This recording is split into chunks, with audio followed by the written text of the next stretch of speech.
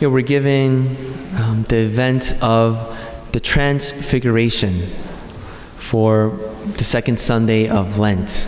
What does that have to do with Lent? Why did Jesus take Peter, James, and John, only them, to witness the Transfiguration on Mount Tabor? Well, the classic response is so that he could prepare his disciples for what they would experience with Jesus' suffering, his passion, his death in Jerusalem.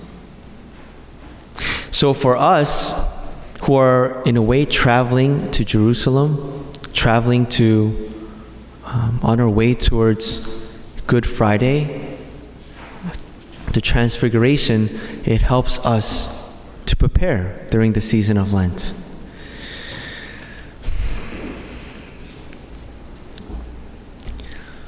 In our first reading, we're given the account of Abraham's test of faith.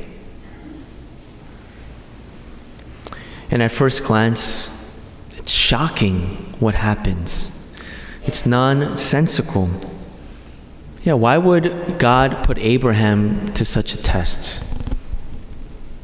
He promised him to make him the father of many descendants. That's what the name Abraham means. This is the name that God gave him. So through Abraham's son Isaac, he's supposed to be the father of many nations, of many descendants, and yet God is asking him to sacrifice his son. We see that it only makes sense in the light of the gospel, right? 2,000 years later.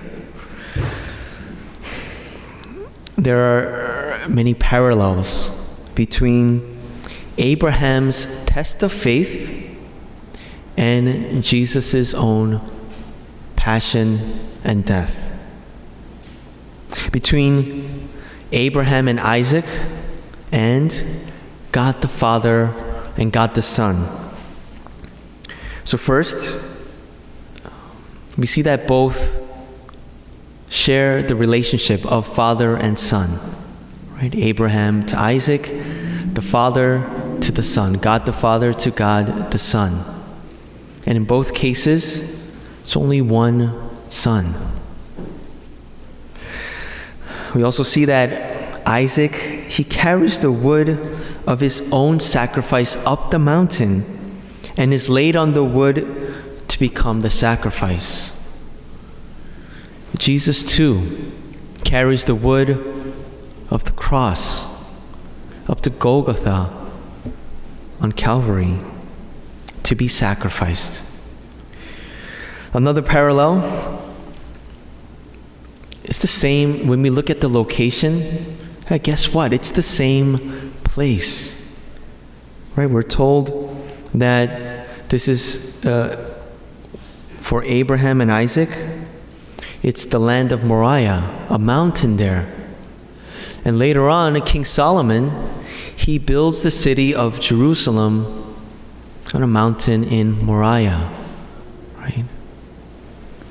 It's no coincidence. Also, we see that a ram is caught in a thicket or thorns and is sacrificed instead, so that the descendants might be blessed. Earlier, before the sacrifice, our first reading omits this, but Isaac asks his father, "Father, where's the sacrifice?" He didn't know it was going to be him. And Abraham responds, "God will provide the sheep for the burnt offering. God will provide the sheep for the sacrifice." 2,000 years later, it's Jesus who is the Lamb of God that sacrifices himself for the forgiveness of sins, so that all who believe in him might not die but might have life, so that we might be blessed.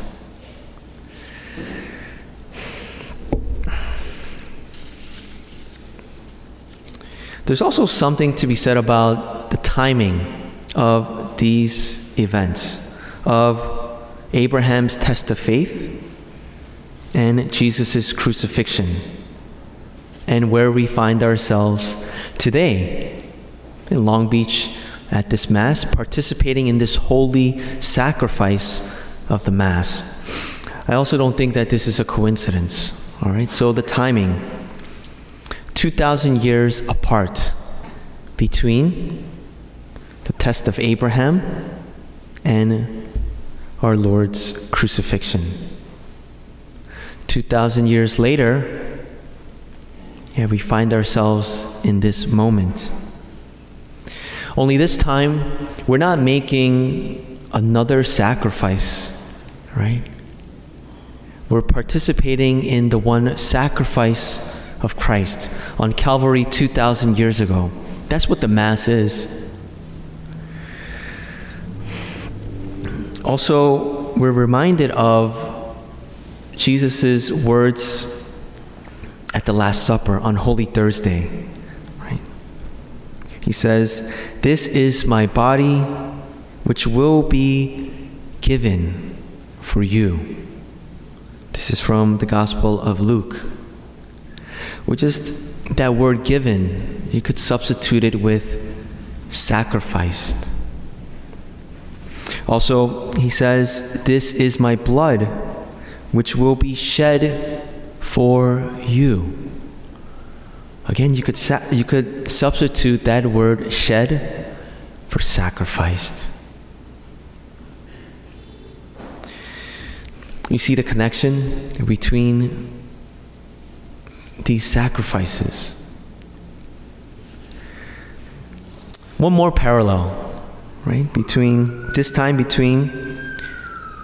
the Transfiguration, which we heard about in the Gospel, and this Mass, the holy sacrifice of the Mass. First, from a sense perspective, the consecrated host. What color is that? White, right? Just like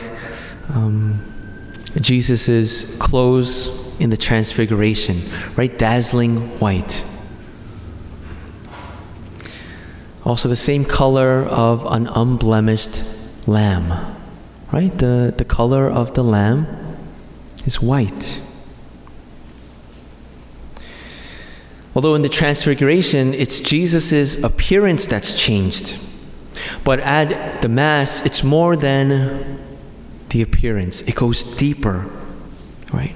It's the substance of the bread that is transformed, that is changed into the body and blood of Christ, right? This is why we call it transubstantiation.